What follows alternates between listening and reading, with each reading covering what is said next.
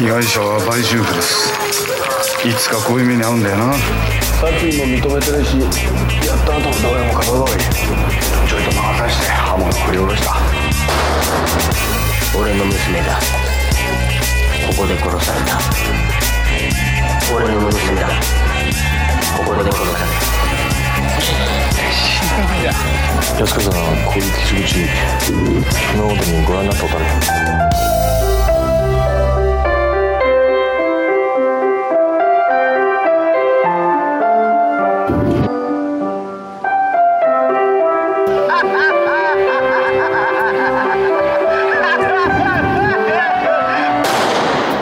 ？Hey everyone, welcome back to another episode of Sleazoids, the podcast where we go down the rabbit hole of 20th century genre fare from the most influential canon classics to the trashiest exploitation films we can get our hands on, and invite you to tag along in helping us create a canon of sleaze. Each week is a double feature grindhouse style where we discuss two films loosely related by subject, genre, actor, filmmaker, or franchise, and at the end of each episode, along with our honorary Sleazoids, which you can become by subscribing on Patreon. You better do it. We decide, we're very aggressive, we decide on all the official ratings and rankings for every film that we cover. Patreon subscribers also get an on-air shout-out and 2 bonus episodes every single month, which we have been doing for over a year, and I think a half at this point. So if you haven't made the jump yet, there are lots of bonus episodes waiting for you. I think nearly 40 or maybe even more than 40 at this point. So if you haven't considered that, give it a look. What's the other plug? Actually, speaking of which, by the way, we do have 2 more new patrons this week that I forgot to mention. Nice. So we want to thank Tom Halliday and Duncan McGregor, who both signed up this week and are getting all those bonus episodes. So thanks for joining us. The other plug, iTunes. If you guys are listening on iTunes, yes, please, and you've been digging the show, make sure to give us a good old rating and review over there. It helps us find new listeners, and we appreciate that as well. But those are your plugs for the week. I'm your host, as always, Josh Lewis, and joining me also, as always, Jamie Miller. Welcome back. We are back. We are talking sleazy movies. I think 2 weeks ago would have been the last time you guys, free listeners, would have heard from us, and we would have been talking with Eric Siska of the We Hate Movies podcast, and we were talking 80s children fantasy trash. We did Beastmaster, lots of fun, 1982, as well as Krull, 1983, both vaguely. One sort of a Conan ripoff, the other one a direct Star Wars / Lord of the Rings ripoff. But it was fun to see all those references throughout. The double sun, the spider lair. Both very fun movies to talk about, especially with Eric, who was the kind of guy who devoured those on TV and on VHS like a maniac. Yeah, it was interesting. I'm sure to hear our takes of. 2 adults that have never seen them in our lives. No nostalgia. Beastmaster. No nostalgia at all. But last week would have been the last time you bonus listeners, you guys, Patreon listeners, would have heard from us, and we would have been talking Rutger Hauer. Recently passed away, and we realized that we had not seen or at least talked about any of his movies on this show yet. I personally hadn't seen any. The only one I saw was Blade Runner. Yeah, which we still haven't done on this show. Yeah. And we still haven't, so it'll don't get down. Excited. Yeah, it'll go down. Last week we talked about Soldier of Orange, 1977, Paul Verhoeven, his sort of like personal World War II I guess sort of an epic. I mean, it's two hours and like 40 minutes or whatever. Yeah, it was interesting to see Verhoeven do that, especially just for me, because I'm used to his like kind of slimy, sex-filled kind of stuff, which we get more with Flesh and Blood. No, yeah, Soldier of Orange more based on his personal experience growing up in the Netherlands in World War II, where he said that bombs were going off and bodies were flying in outside the front of his house, basically. So that's that Quite movie. A time. Very fun, obviously. Watching a group of friends get torn apart by World War II.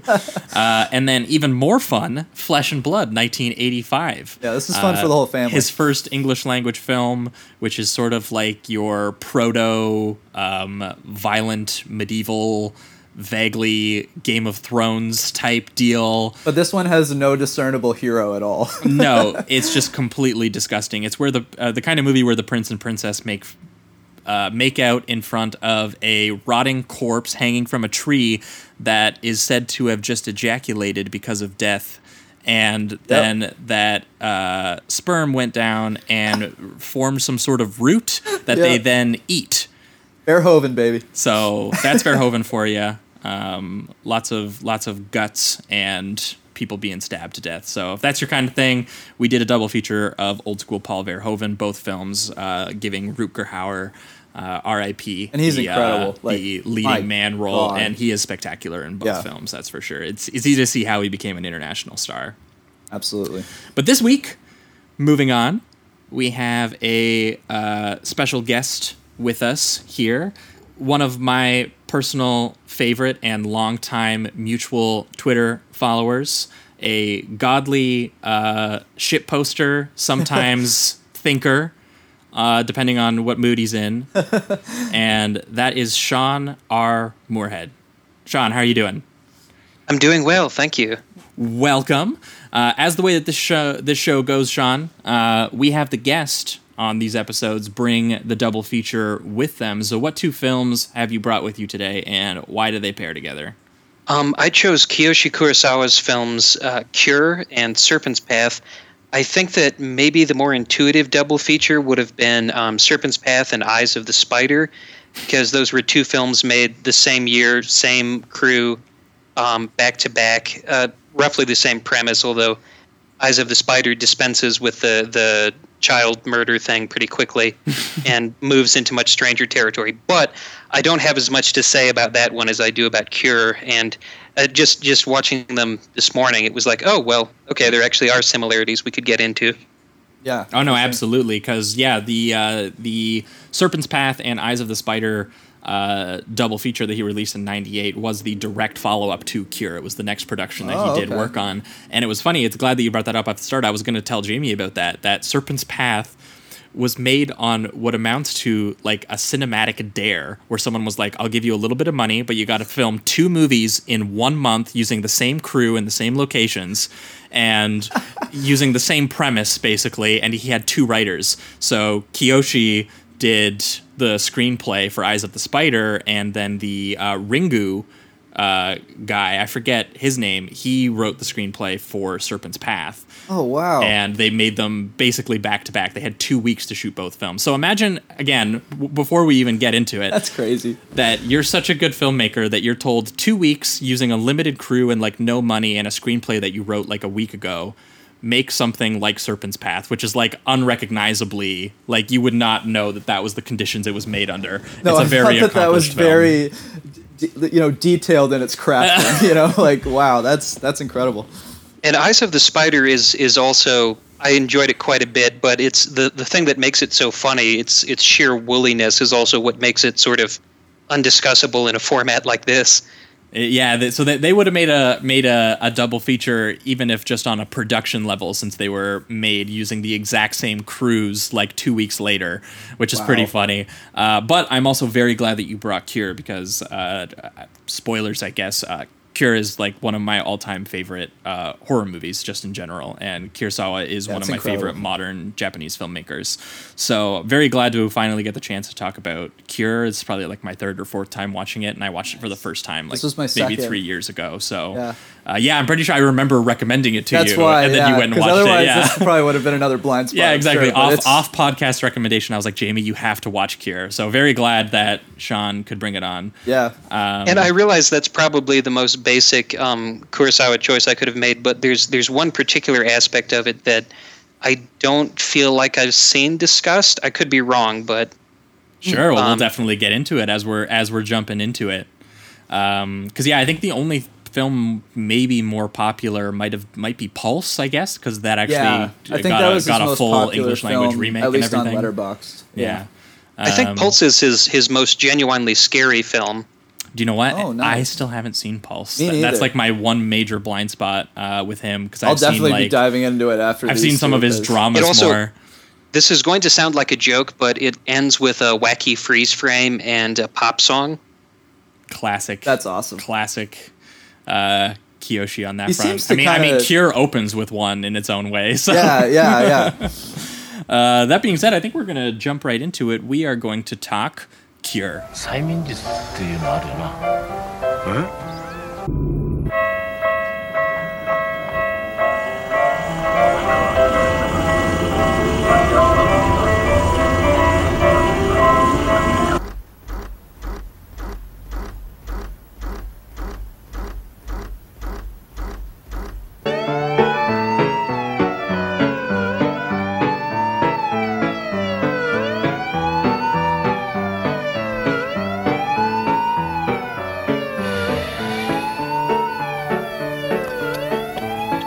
All right, we are talking Cure, the 1997 Japanese film written and directed by one Kiyoshi Kurosawa, starring, Sean, you might need to help me here, Koji Yakusho?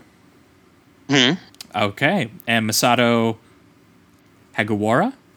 Yeah, that's adequate. Okay. Okay, All right. Well, do you know what? take it. Because I've been practicing on the Japanese names for a little while, so Yeah. that it still hurts sometimes, but I'm going for it.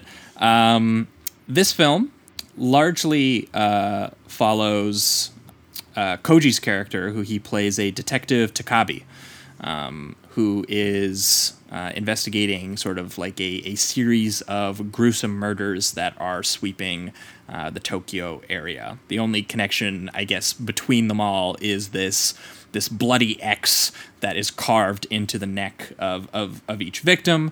But he is perplexed by this serial murderer because in each case, the murderer is completely different, typically found with no history of violence or of crime, and most of the victims seem in some sort of bizarre haze of regret where they don't seem to very remember the crime. They remember the literal action of the crime, but they can't seem to remember really the why of it. So one of the creepiest parts is kind of them. They tell you that it felt natural to kill. Yeah, but yet that's at the that's one of same the time better inside they know descriptions it's of it. completely wrong, and it's just like that. Yeah, they kind were of like, "There's battle no reason to it. I'm Yeah. disgusted by it.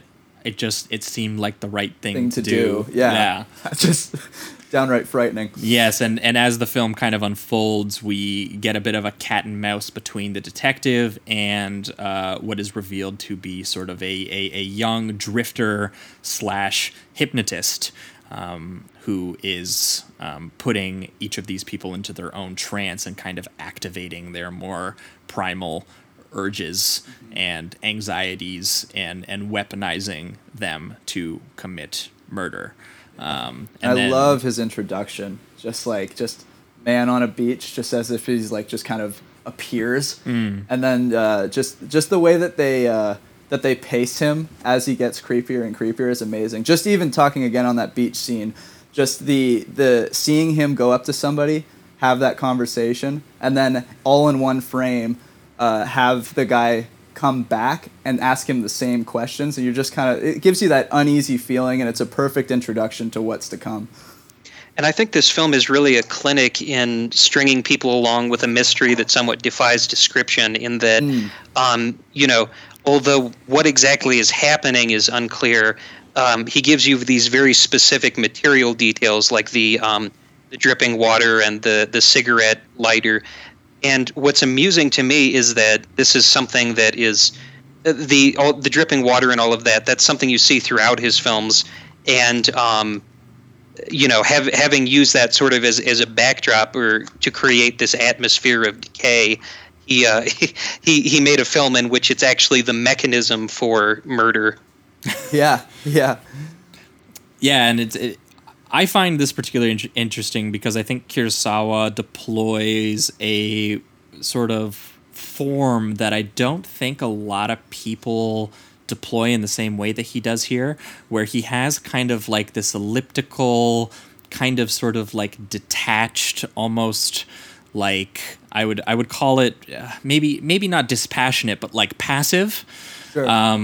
Kind of filmmaking style, where he operates mostly in like these very wide frames, and unlike a lot of horror, a lot of time you will find where they will accentuate like a gruesome detail, or they will punch into a scene to be like, this is fucking scary. Yeah. He seems to withhold that throughout this entire film, which to me is actually creepier. Yeah, it adds kind of this layer of just an unnatural human action, like the scene in which like the policeman shoots his other police. That's exactly partner, the scene I was thinking and of he too just when I'm talking about it. because the way that the actor goes, he just kind of nonchalant. It's like emotionless, right? He just shoots him in the head, and then calmly, as if he's not reacting or emoting at all, just grabs the body and starts dragging it so that he can do the stabbing motion. Exactly. Just like nothing about the way that scene is filmed suggests horror. Right. But it is, because right. the content is horrifying, and the way that he's kind of set you up. It's a very calm, very still filmmaking style, which Sean, already kind of mentioned at the top of the show, which does kind of reflect the kind of the weird sort of trance-like vibe that he is putting into, sort of like these lonely, isolated people that he is, actually hypnotizing. So it feels like you yourself are glued as well, because he's giving you all of this space to look around in. He's like, look at all of these empty spaces. He's like, look at how still this is, and you're waiting for horrifying things to happen in them, which is just a very engaging way to film something like this. And also, it's again, it's not explicit in a way where it's telling you this. It's just like, this is the experience of watching this movie. Yeah.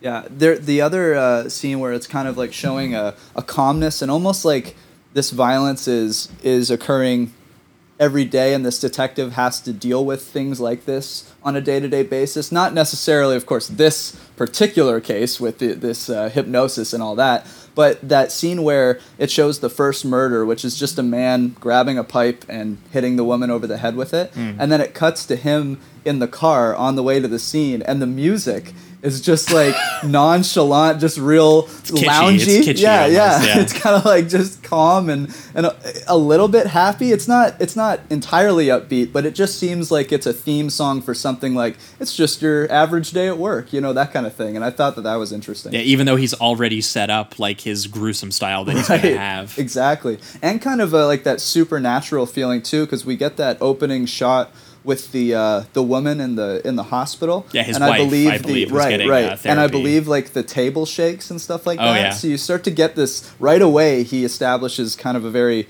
supernatural feeling for the film.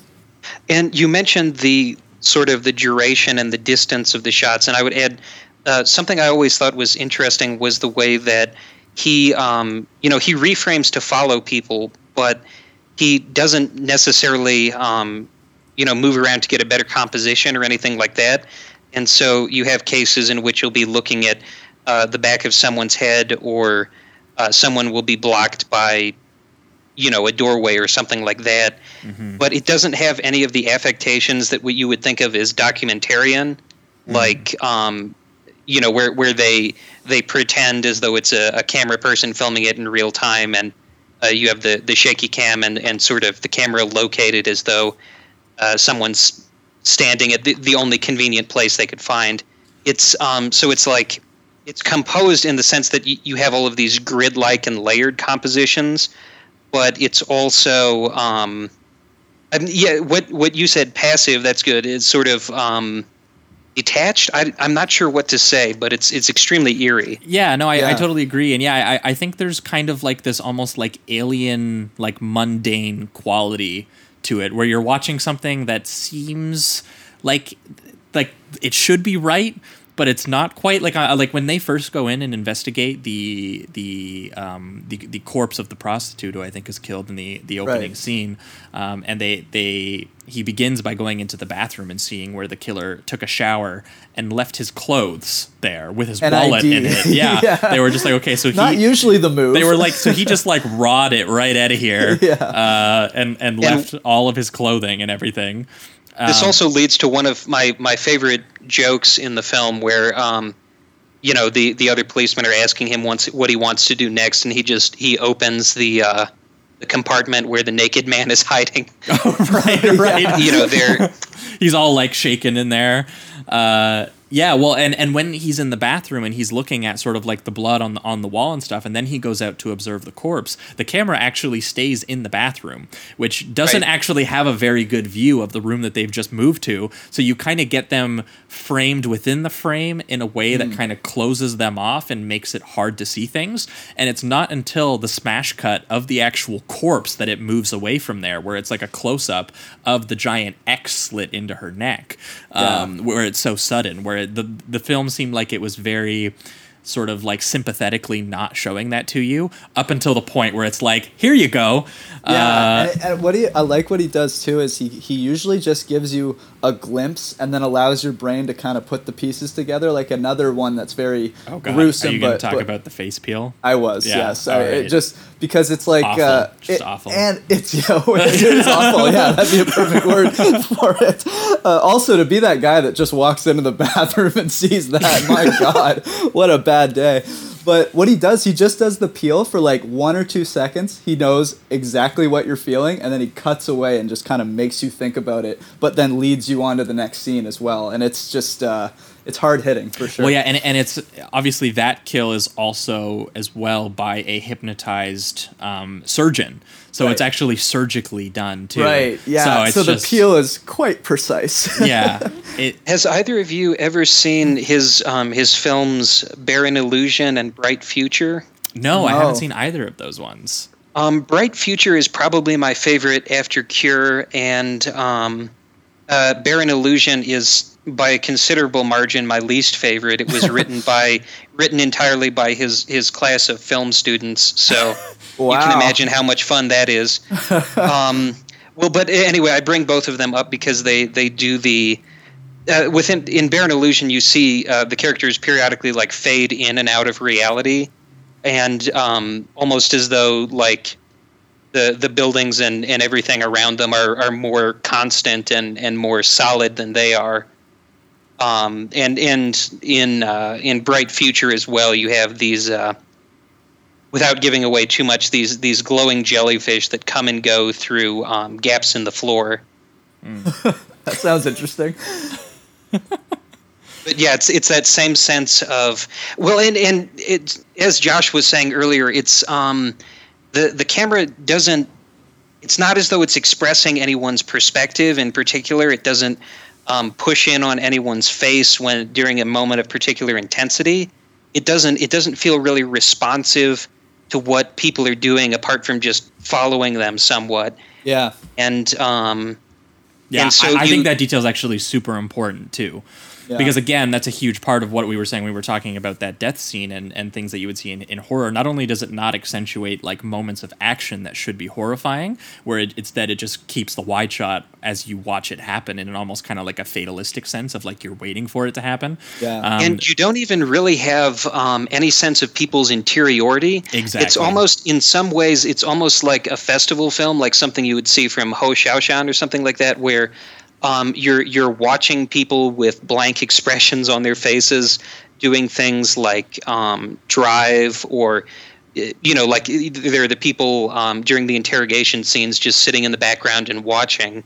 Yeah, no, for sure. There's kind of like a surface element to what he's doing that's meant to kind of, I think, reflect a kind of like passive and polite society almost in his own way, and But then filming all these atrocities happening within but then it. also, yeah, just keeping in mind that I think that he's trying to document kind of like a deep-seated, almost like ancient desire to, sort of like do harm that's lingering under the surface, and that the hypnotism, I think it's really mostly just suggested. Either way, I think it's suggested by one of the characters, the psychiatrist character, that it cannot affect like basic moral sense on someone. But as we kind of see, the drifter kind of activates people's anxieties and pains and things that anger them and things, kind Who of are just you, waiting really? to be activated. And all he does really is kind of strip them of that surface, like cultural norm, societal norm that would Right. inhibit them from doing something Right, like that. it's something simple, like when I think he's talking to one of the like chief lieutenants of the police, and then he just and the policeman, answers, and he's just like, I am the chief lieutenant of this, and this. He's like, no, who are you? Like, just pissing him break off. it down. Yeah, yeah. And significantly, this is this is my favorite film in the genre of detectives going mad because they have to get into the headspace of a psychotic serial killer. What a great genre, though. Yeah, Absolutely. it's a great genre. It's my favorite because, and you guys, sorry, I know you're going to cut this out. It's my favorite because the way that he wins is that he is a nobody. He, whenever the guy asks him, "Who are you?" he just answers, "A detective, a policeman." And later when he has the rant in front of the guy in his cell, he talks about, he has no life. He keeps his professional and his personal life completely separate. His wife doesn't really understand what he does. Right. Because he ends up kind of in the middle, and he says, "So you are actually nobody because you're not your full self at work, and you're not your full self at home. So you don't have a full self." Yeah. It's kind of like the point that he makes to him, I think, when he says that. And as far as these kind of ancient unexpressed anxieties. Yeah, there's this irony where the very quality that drives his resentment, which the hypnotist attempts to capitalize upon, is the degree to which he's just repressing all of his feelings in his home and professional life. But also, and the first time I watched the film, I wondered where they were going with this, and I wasn't sure whether I was sort of, seeing a pattern where there wasn't one. But the mention of Christianity in relation to the hypnotism strikes me as significant because, what does the guy say to him, or to the detective? You'll be born again, just like me. Mm-hmm. He's offloading all of his own anxieties and his hate onto other people, and they, it's like the. He's putting his sins on someone else, like you're supposed to do with Christ, right? And I think that.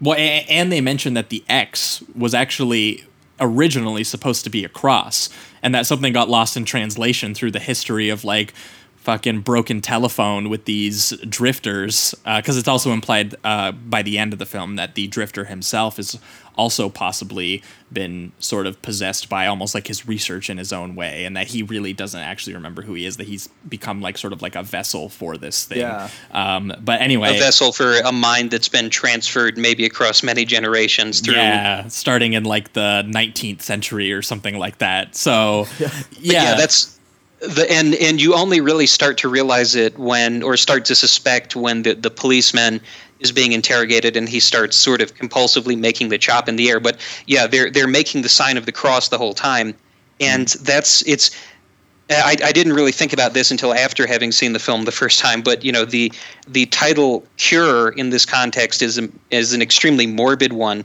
with the implication that the only way to deal with these negative impulses is to put them on someone else who's then going to commit murder for you. Right. Talk about a purging. That's the cure. No, yeah, exactly. Well, I mean, he even talks about the idea too of like sort of he can see the things that are inside people, but he has been like hollowed out. And I think the suggestion, obviously, is that he is helping people hollow themselves out by, again, taking those things and having them sort of externalize them in differing, horrifying ways. And seeing, I thought what was really interesting was the scene where he activates the surgeon woman. Because that's the one scene where we get to see him front to back hypnotize someone. Because the other ones, they usually cut away when the hypnotism starts, which, by the way, one of my favorite shots in the movie, I posted it today, when he does the first hypnotism. And it's the only time, it's the only extreme close-up at the beginning of the film, other than the shot of the corpse, is of him with the lighter flame taking up the full right side of the frame and the left side of the frame being the guy's face. And that's the first hint that we get of any kind of like there's something trance-like happening here. But it always cuts away and doesn't show you his actual process of what he's doing. Same with the cop. As soon as he gets him entranced, you don't see anymore. But with the surgeon woman, you actually see him look into her life and see a history of having to, fight her way through a male-dominated field in medical school, and that maybe that sort of had anxieties about men in her life. Yeah, he's like, you want to cut open a man. That's why you did this. Well, yeah, and then and then he immediately says, the treatment that you faced by men in your field, maybe we should correlate that to you performing surgery and cutting men open. Right. And then that's how we get, those two things together mixed with him also drawing the X or cross on the wall for her, putting that image into her brain. Just those three things suggests, I'm going to go peel a dude's face off in the bathroom real quick. Which is just, again, one of the more viscerally horrifying elements of the film. What I find interesting about that scene too is, and correct me if I'm wrong, but doesn't he uses water to hypnotize her this time, right? Very elemental, fire or water. Right, yeah. It was just interesting to me because like they then established that he has other means of doing that. It wasn't just the one object itself, which I don't know exactly what I feel about it. It's just it adds a layer to it, as if he has more of a supernatural power than that's just connected to this one item. Well, yeah, and again, to me, it reads as elemental. Like, it reads to me Yeah. as, again, he's using like these very basic items that you can find in any point in history, basically, right? Right. And so it kind of relates to, like, obviously he wouldn't use some sort of modern device to do it or anything like that, which I do think works, and it makes him have to get creative. Like when she tells him you can't smoke in here, and then he's like, well, I'll just pour a spill glass this of water. Yeah, gotcha. Spill And, some you know, water. The one movie, a very different movie that it reminds me of is Le Samurai, the Melville film, Love where that movie. you're not sure initially, at least, what the hitman is doing, but you see these little bits of his procedure, and you can begin to anticipate. Just as in this case, you begin to anticipate that, he's doing something with the lighter, and then you ask, what is he going to do now that he can't use it? Exactly. So he gives you enough like narrative detail, but not highlighting it in like a filmmaking way. Again, it's mostly in these wide frames that he shows you. Just that one extreme close up of the lighter that he shows you at the beginning, and then for the rest of the film, your eyes are on that lighter when he pulls it out because you're like, "Fuck, what is he going to do with that?" Yeah. And it's also great the bit with the water too, because when he eventually starts trying to use it against the detective, I was freaking like throwing shit when the rain started coming through and hit the lighter, and the rain is coming down, and I'm like, oh no, that's how he got the surgeon. And then you see him start to hit the detective a little bit, but then the detective, interestingly, because I don't know, again, there's an element to here of that sort of like becoming the thing that you're trying to catch that is in a lot of these kinds of things, but the detective seems very at once susceptible and vulnerable, but then also immediately afterward, he seems quite in control of the whole thing, which I think the Drifter kind of registers, and is why he seems to pick him maybe as possibly a new vessel. I was going to say, because even once we get to the end, where he has a piece of dialogue that says something along the lines, it's like they always end up here. This is fate. Yeah. So it did seem like he chose the detective specifically. And same with the wife in the opening scene is she says, "I know how this story ends." Right. This was very set in stone from kind of like the beginning of the film. This was the way that this was going to happen. Yeah. And what's also fascinating about that is that because it's again sort of in the history of great sort of like obsessive detective films, which this film would go on to inspire. Bong Joon-ho says that this is one of his favorite films of all time, and he's the guy who did Memories of Murder, which was inspiration for David Fincher's Zodiac. So like you can follow the trail here of sort of like obsessive detective movies here with Kurosawa. And the thing that I've always found interesting about those, and the thing that Kurosawa actually has spoken about when he was crafting this film, is that he's less interested in the case and he's more interested in the way that a character changes through the case, which is very much what those films are about as well. And the fascinating element of this is that he catches the guy and he solves this case like 45 minutes into this freaking movie. Yeah, and then you kind of just see him like deteriorate as a man. Exactly, because of his own personal curiosity, his own need for the answer to what actually happened. Because it's over. Not just solve the case, right? Yeah, he wants exactly. to know why. Because he's done. He's found the guy. They're convinced that he's done it. Even the other police detectives are like, yeah, this guy's a weirdo. Yeah. Like, of course this guy did it. Like, I don't know how, but we're going to charge him. Like, he's already being charged. It's already done. And this is like 45 minutes into the movie where they figured this all out. And then the rest of the movie is this changing of vessels where the detective has become so obsessed with figuring out the why, figuring out this sort of like more transcendent, like metaphysical reason for this, almost like he's terrified of this like sort of like mortality. And he keeps talking about going on a trip with his wife when the case is done, and she can see that the case will never be done. Yeah, that's and not that he's full of shit. Well, yeah, there's an element to this, and I mean, especially and when that definitely also gives like a bit of a foundation to know what their relationship has been like. Well, I mean, when he drops her off at the sanatorium or whatever it is that he drops her off at, the mental institution. Yeah, and the doctor just says, dude, you look sicker than her. Like, are you okay? You should come on in, brother. We'll do a psych eval for you. The scene preceding that one is one of the most tense in the movie, where even having seen this before, I still get into that sort of butthole clenching feeling of, oh my God, he's going to murder her. Yeah, no, that bit is the knife grab. horrifying. And it's actually one of the few bits in the movie where he gets very psychologically subjective into the point of view of a character. Because he tends to you can typically see him avoid steaming. that. Yeah, exactly. And He sits there, he throws the slab of beef at the wall. Yeah, and she is like out of frame or out of focus in the back of the frame while he's sitting at the dinner table watching her come in, and he's so resentful of how she was weaponized. Her presence was weaponized against him while in his work. And he's so resentful of that he has these split-second edits where he's imagining grabbing a knife and stalking her, and you're just like flipping out because you've already seen what this guy's doing. Yeah.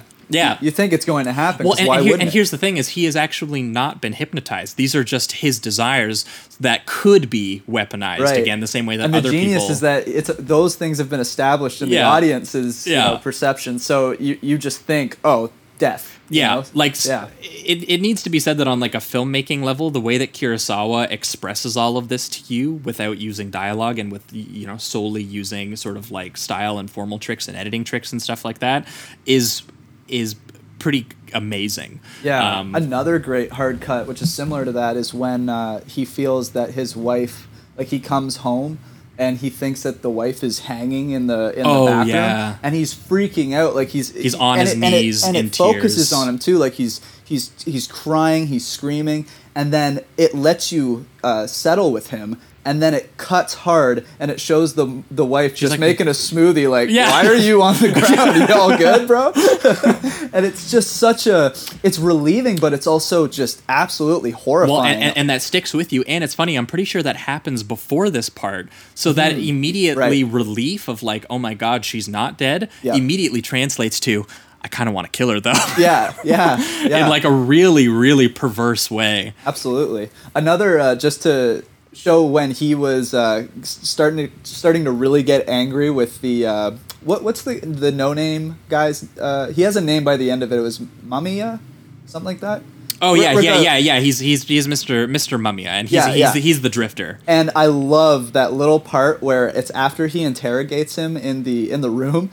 And he sees him through the two-way mirror and throws coffee in his face. And it's completely irrational. And it's just like for him. Yeah. But I loved that moment because it was a moment, at least one of the first moments you see his character break and stop being such a stoic, controlled character. So that was great. And it's funny too. Yeah, he by the end of the film, like he's like basically as unhinged and volatile as any character in this movie. In fact, more so probably because all of the other characters are very calm and peaceful while they're doing their killings. He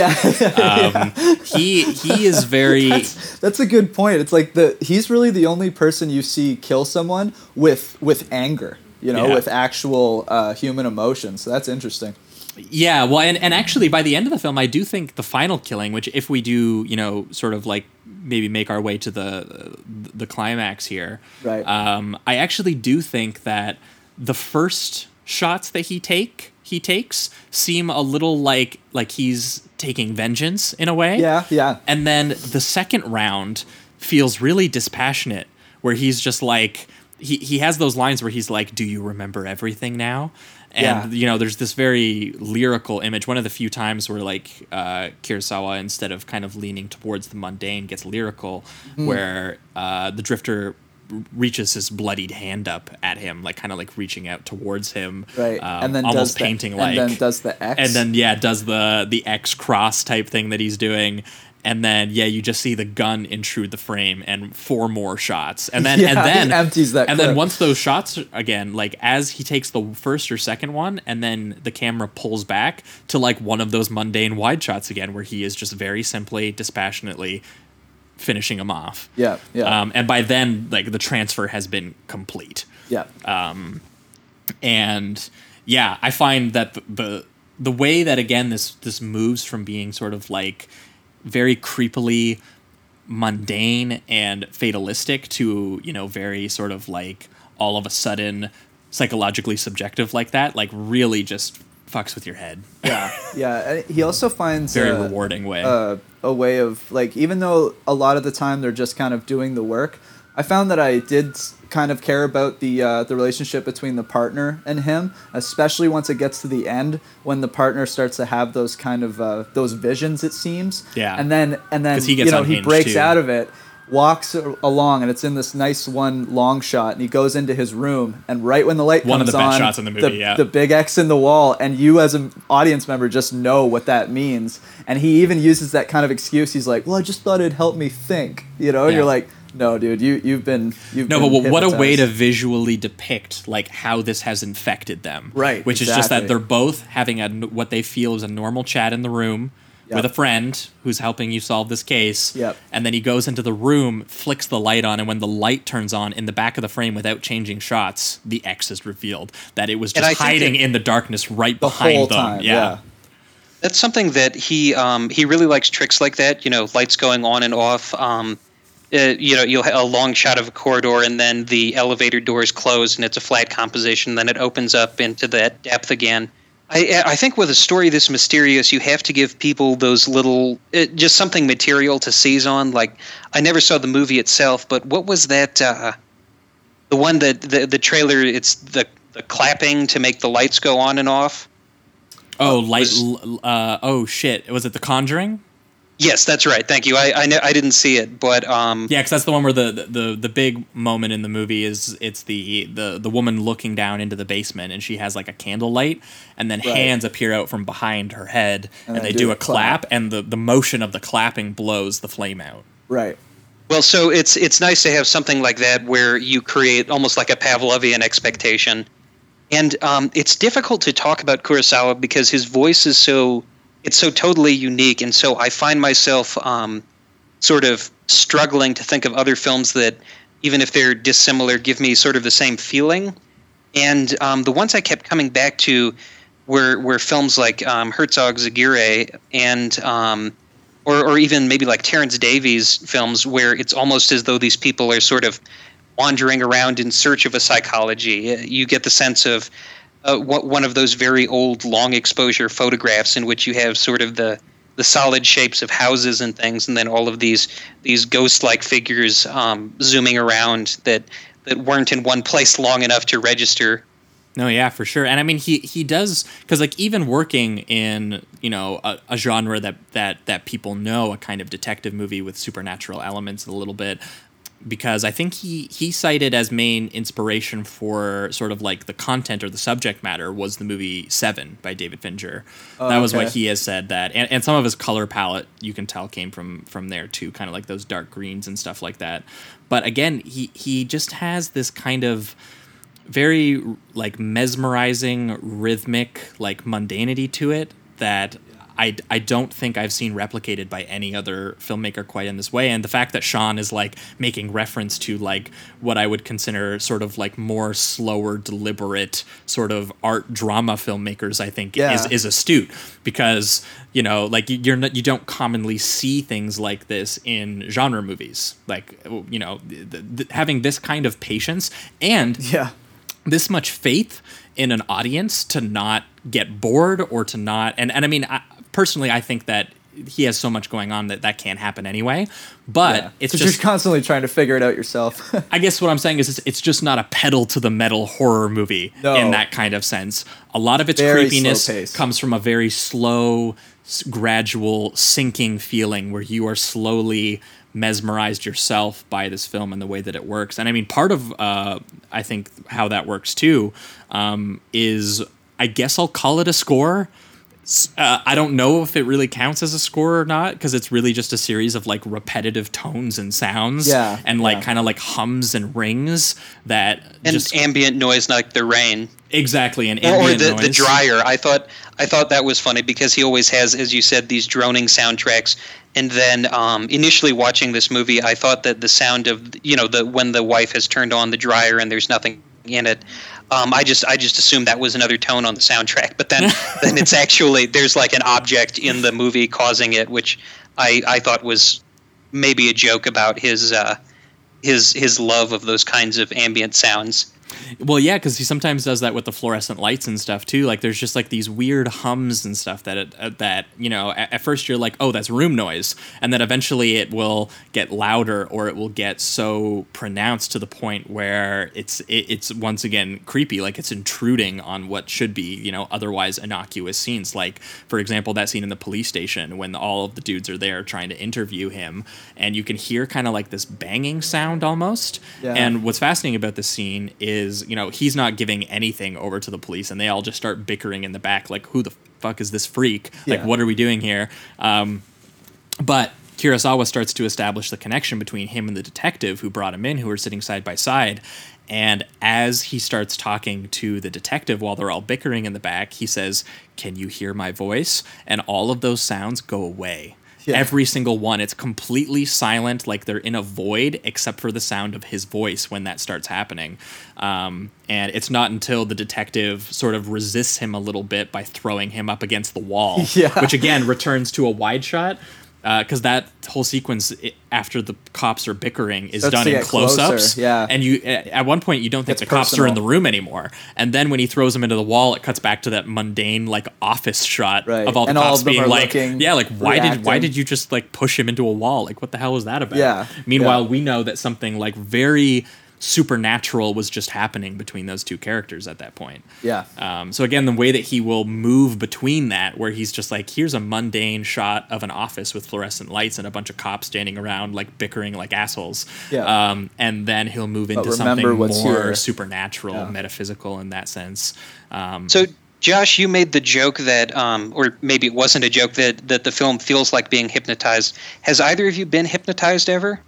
No, Me, I haven't. never. I'm scared of I it think- now, actually, watching this. So, I think that, I mean, obviously they sort of fudge exactly how much effort it takes to do the induction in the first place, but I think as far as representing the experience of being entranced, it's pretty accurate that you know, like your vision is fixed on one thing, like the flame of the lighter, and you go kind of still. But what's interesting is that hypnosis isn't actually neurologically distinct from intense concentration. So if you've ever had the experience of, you know, being so into a movie that you forget your breathing, and the moment you snap out of it, it's like, wow, how long was I staring at the screen? I forgot that I'm a person named Sean who lives in a house, and that's literally the same thing as a hypnotic trance. Oh, okay. Interesting. Well, I think that he is trying to replicate that experience here by giving you these shots that you get so... Again, in that way where you're looking at these Yeah. wide shots and they're observational in that way where like you're searching them, and he's giving you enough subtle details that you start looking for them, and you're like, okay, where's the next one? What's happening here? Who's that guy? And Then he kind because of rips it away from Well, you, and- then and- pulls it back, and then rips it away. and because another genius point is that he shows you the face of the killer really early on, so you Yeah. know exactly who the guy is, but his ability is obviously that he's going to weaponize anyone. So Right. then you're watching everybody in the frame being like, who's Yeah, who been is it? weaponized? yeah, And another thing that a lot of hypnotists use is a low humming sound, like a white noise machine, because you get attuned to something that's constant, and so it maintains your attention. Yeah, well, obviously we mentioned he does that a lot in this as well. So I think this is just like, honestly, like a perfect merging of like formal choices and subject matter, Right. And getting like the actual psychological like experience of it. Because I mean, as we maybe pivot to the reductive rating round, which for you, Sean, is the part where we kind of enter final statements on the movie or any sort of like final scenes you didn't get a chance to talk about, as well as a rating between 1 and 5. For me, I just think that the way that he uses like negative space and the way that he uses silence, this movie to me ultimately felt like, you know, as he's addressing, I'm not sure maybe sociologically what he's trying to get at necessarily, but it feels like sort of in that way we talked about with Night of the Living Dead, that he's getting at kind of like a violent sickness that is intruding almost like on a national level. And what you kind of get the experience of is a character like howling into the abyss, being like, why? why is this happening? Make sense of this to me. And as a character puts it in the film, it's just like, no one understands. Like, it's like you will never find this out. And what kind of the film transitions into is a literal psychological deterioration of not getting that answer, of being like completely destroyed by that. And yeah, so the way that he just kind of depicts this kind of like diseased, unknowable abyss, and the way that he relates it again to sort of like this almost like ancient occultism, where again, after he kills the Drifter, which by the way, he frees the Drifter so that he can go and take him back to wherever his home base was, so that he can murder him, where he kills him. And then he goes over to like that phonograph where it sounds like some one of the people who started this entire train on like an old phonograph is like giving these sort of like cryptic hypnotic instructions to him. And which leads us kind of into like the final scene where he goes and he meets with he just goes for food and he's finally relieved. He's like, I got that shit out of my life. Yeah. And then the first person he talks to, the waitress, the last shot of the film is her going and grabbing a knife because he's just activated her. And then he does that thing again where he does the, the hard cut, and we have that view of the street. Yeah. And then once again the music is just like calm piano, like nothing happened. It's just he's constantly doing that push and pull, and it's very effective. Yeah. But either way, it might be obvious by my talking about it, but this is a 5 for me, and I think that specifically the way that this captures trying to like seek out and destroy like the abyss and instead finding yourself infected by it, and the way that Kurosawa depicts that both sympathetically but also not in a way that shows, reveals something sort of like obsessive and selfish about it at the same time.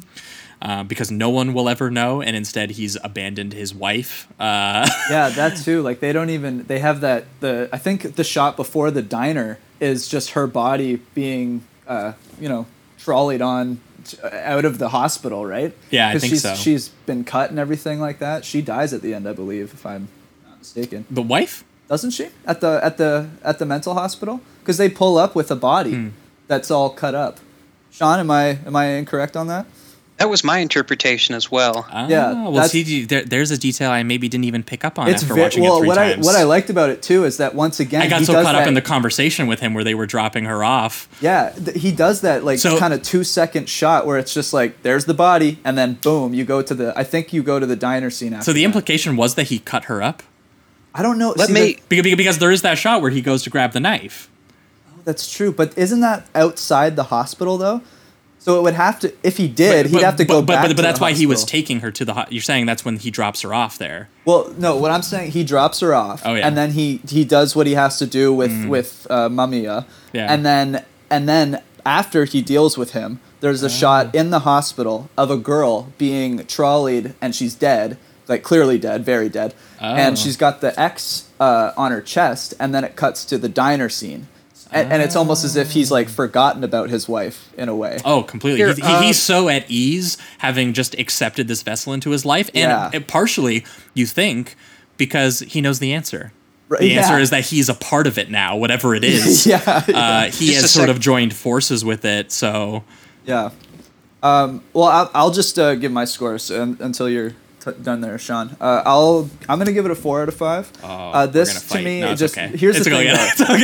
This is the thing. The first time I watched this, I also gave it the 4. Yeah. But I just felt very overwhelmed by it, and it is a lot to take in on a first viewing. Like for anyone watching for the first time, which there probably will be some. Yeah. This is a pretty it's a heavy one. It's just a film. He doesn't guide you through it. No. He doesn't hold your hand through it. It's really just like you have to sit there and experience something, and it's not a fun experience necessarily. And I will say, like, after doing this show for a year and a half, I've been able to pick up on certain film techniques and things like that. So it did speak to me quite a bit more this time around. It's just I still felt a little overwhelmed by it still, but the thing is I can't actually wait to watch this again. I know that I'm going to get more details out of it. I gotta find out what that detail is about that dead woman, because somehow I've totally blanked on it having watched this movie. But I'll give it a 4 out of 5. Go ahead, Sean. Oh, sorry. I actually have the film open in a window on my computer, and I checked it, and it's. Can we check the record? Yes, to check the record, it definitely ends with the wife being murdered right before the diner scene. Okay. Fascinating. So the who thing killed her? is- Did he kill her? Right. That's what I was kind of like. It felt almost as if she did it herself because no one else is there. But I mean, it's not really given to you, so I'm not sure. Right. I mean, I would like to think he didn't go regardless, all the the way visual back to the language of that would hospital. tell you that he is responsible for Yes, that. definitely. Regardless, I would like to think he didn't go all the way back to the hospital, not to pick her up, but to stab her. That would be really, really disheartening. So, I don't know. Either way, it sucks. But All right, a rating for you, Sean? For me, it's a 5 out of 5. nice. Yeah. I'm sure it'll get there for me, boys and girls. Any moments or scenes or techniques we didn't mention that you want to highlight, or do you think we did it?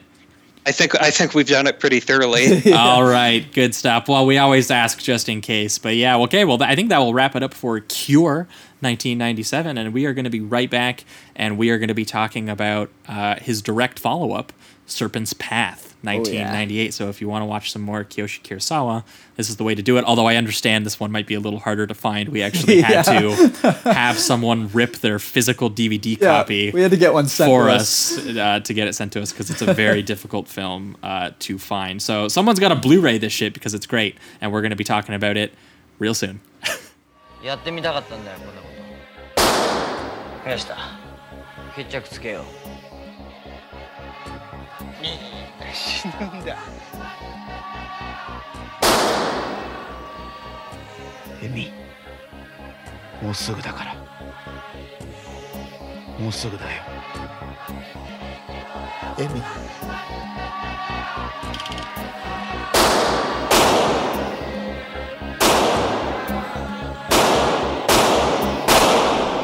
Which will actually take us a little bit into Serpent's Path, which is one of the bleakest, sometimes funniest movie I've ever seen. Well, and it's so. I'm glad you said that. But we won't spoil that. We'll save that for the actual thing. Yeah. So let's let. We should maybe just jump into it. Yeah, we should just jump into it because Jamie and I do this all the time, where we'll we start talking about the movies that we've shit. seen, and then we'll forget to say it on the actual episode, and then we're like, God damn it. Yeah. So It'll always happen when I'm in the elevator. I'm like, I didn't mention that. So maybe that's just it. We'll just say we're in. Yeah. Welcome back, There it folks. We are back. We are talking Serpent's Path, 1998, the Japanese Yakuza film directed by Kiyoshi Kurosawa, and this time not written by Kurosawa, but instead written by Hiroshi Takahashi, most famously known for his Ringu films, which okay. eventually would go on to get English language remakes that some people like, some people don't like. That's how I think I remember liking the first one. that's how they go. But broadly, Serpent's Path. This one's a hard one to describe because the plot doesn't describe what's actually happening in this film, I don't think. But broadly, it is about a sort of like former low-level Yakuza member called, I think his name is... Miyashita. Yeah, Miyashita.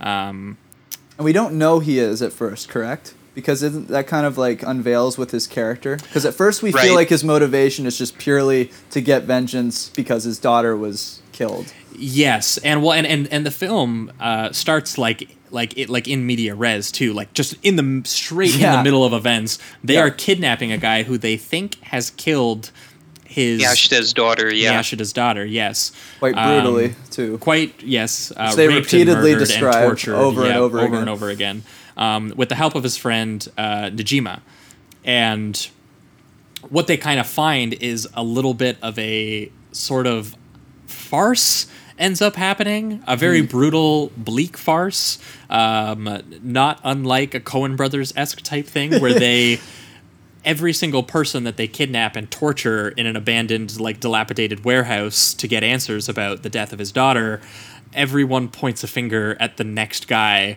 and then it kind of almost becomes a montage of them, like, grabbing different people. Like, this guy did it for sure.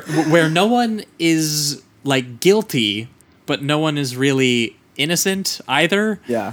Because everyone, as the film progresses, is involved in kind of a child sex trafficking ring as the sort of like plot unfolds, but he can't figure out exactly who did this to his daughter. And as the film kind of progresses, Kurosawa kind of gets at the point of not one person was responsible for it. Again, it's the difference between action and I think responsibility, which was there was a little bit of that in Cure. For sure. And because a little bit of like free will aspect in that as well, but this really takes that and extends that to like a completely different level and kind of makes it subject matter, which has a absolutely horrifying punchline, which we will get to later in this discussion, I think. But again, Kurosawa back again. I think we also mentioned that at the top of the show. Kurosawa basically did this on a dare, on like a can you make 2 films with this limited amount of money in 1 month using the same crew to reduce the amount of money, and only using like 4 locations. What I wouldn't do to have that kind of skill. Yeah. And again, he applies this sort of like restrained distance and these carefully composed like wide images and subtle camera movements, continuing some of the alienation and like ennui in the face of horror that we saw in Cure, and instead funnels it into what is kind of like broadly a very bleak, sometimes grimly funny Yakuza movie. But Sean, from what I understand, you have a very funny story about your first time watching this film. So a few years ago, the Japanese embassy in Denver did a 35 millimeter film series that was like a Kiyoshi Kurosawa films that were otherwise unavailable in the U.S. They also did Cure and Pulse, but the others were ones like this that are very hard to find. And the way that they advertised it through the University of Colorado was that they described Kurosawa as a cross between Yasujiro Ozu and Alfred Hitchcock. And so I saw this movie with an audience that consisted entirely of senior citizens, married couples. Thinking they were going to go see Vertigo? They were like Ozu. I love Tokyo Story. They were not happy by the end of the film. Oh, God. That's hilarious. They were probably just devastated. And of course, they all loved the one that I didn't care for that was written by film students. But yes, they were not happy about this one. Interesting. That's hilarious. I don't know why. This film does not test you on any level. No. By putting you into the point of view of people like hunting down and torturing people who you aren't convinced of their guilt. Yeah. That's something he does interesting too at the beginning, is where, you know, the father establishes what the crime is. So we as an audience kind of go, well, that's brutal, that's disgusting, right? So then all the people he suspects, you don't know it's them or if it's them at all, but you have this kind of feeling where you're like, well, if you did do that, you're a bad person, right? So you're kind of on the father's side, but you're not given enough information to really know that you should be. Well, here's, and that's interesting. Here's the way that because I think that you're right that there is something unique about the way that he positions you in this, but the way that I think he actually gets at it is by not having the actual, because again, I think another movie of someone scene. And not having that experience happen. Like I feel like in any other movie like this, like shit, it actually very broadly reminded me of that new Death Wish movie that Eli Roth did, for example, where you get when we say broadly, we mean we do not want to compare those two. But that's what another movie like this would do, where you get 15, 20 minutes, happy family. Right. Oh no, they were all murdered, and now he's on a mission for vengeance. Absolutely. This opens up in the middle of the mission for vengeance, where you don't know what exactly has happened. Right. So you're not immediately empathetic to his grief because you don't fully understand even why it's there or what they're doing. But I would argue, I think because you're used to what you're saying, is that for me, when I was sitting there, I was just on board with like, okay, it's a vengeance story. You know? And I think you're right. I think that he uses the genre play of like, of course you're on board with the father getting revenge for his daughter, but he complicates that by not actually going through the experience of having you experience that grief and that empathy for him first, because you're introduced to him already in like a violent, vengeful craze. Before you even know who he is or what's happened to him, right? So I think that he deliberately complicates that experience for you of, you know, you're introduced to violence and this violent vengeance before you even understand why it's happening. Yeah. And once you find out, you're obviously sympathetic to that. But again, he's already kind of got you off kilter. Like he's already Yep. messed with you, that you're kind of like, well, yeah, of course I'm sympathetic to that, but there's something still off here. So that experience is kind of how he begins this movie. And again, sort of elliptically reveals details as the film goes on to you. And especially of interest is his friend who's doing this with them, who otherwise is like a mundane physics teacher. Yeah. Who you're like, dude, why are you involved in this at all? And I think one of the lines And he has is, seems he was like like, the most I kind of wanted to try something like this. And you're like, okay. Yeah, because the thing is, the whole time he's the composed and collected one, Yeah. and we only see him as a physics teacher. You're like, it really seems like you've done this before, man. Like, because the father, who we find out is in at least somewhat ties with the Yakuza, I think he's their salesman or something like Yeah. that. He is freaking out a lot of the time and very unhinged. He and works at the unpredictable. Yakuza factory. Sorry, I had to get that joke in there.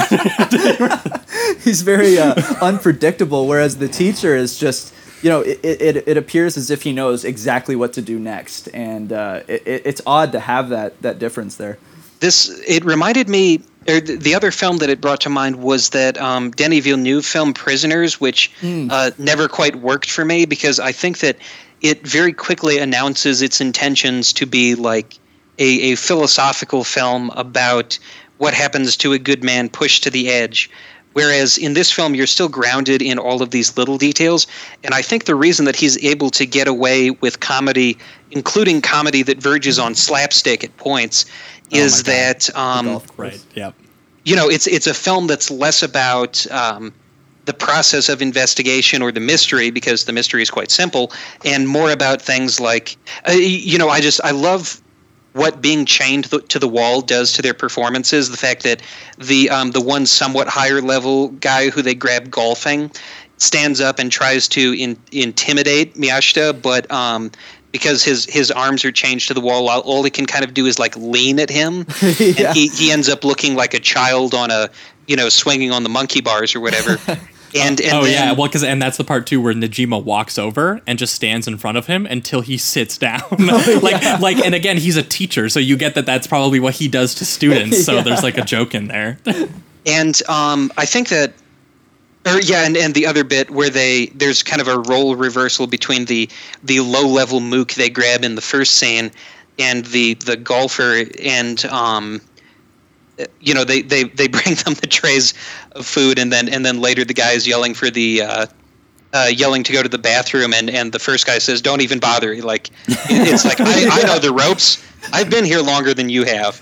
Yeah, and he starts spraying him with the hose. He's like, "You're gonna want to drink some of that." Because the story is so simplistic here, it really does become both a comedy and a horror movie, mostly about methods. Yeah. Of the process of actually doing this hunt, how they're doing it, how exactly they end up feeding these people or bathing them. I love the detail too, where the one guy's like, again, he's been there longer than the other guy, so he's just like, they're showering them with water, so he's like, dude, they're not going to give you water, so like you might as well take your drink right now, dude. Drink up, buddy. This is it. I also love. Go ahead.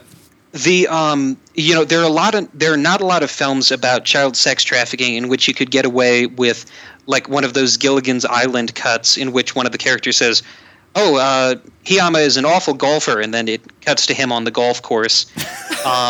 Hitting the worst shot of his life. Yeah. Or the scene, I think that the funniest scene in the movie, after all of these escalating incidents of imprisoning more people, and then they go into Otsuke's old house, and someone is imprisoned there, when he opens the bathroom door, and it's like, oh, so people are being chained up here as well. Yeah, like that's the most like Coen Brothers-esque / like Tarantino-esque moment. Yeah. Is when they open that bathroom door and that guy's already chained up, and they're like, wow, there's other weird like torture shit going on here that we weren't even privy to. Another great part we were mentioning, kind of like elements of almost slapstick, is when they have the body at the golf course. The golf course and bit, they have that amazing. wide shot of them running down the hill, Sliding the body along, and the rest of the guys are trying to chase them and shooting them, and it's fantastic. It's so funny, but you know the seriousness of the situation. And the way that scene is structured, where they have him hit the poor shot, the guy goes after, and he's just like, or the guy tells him,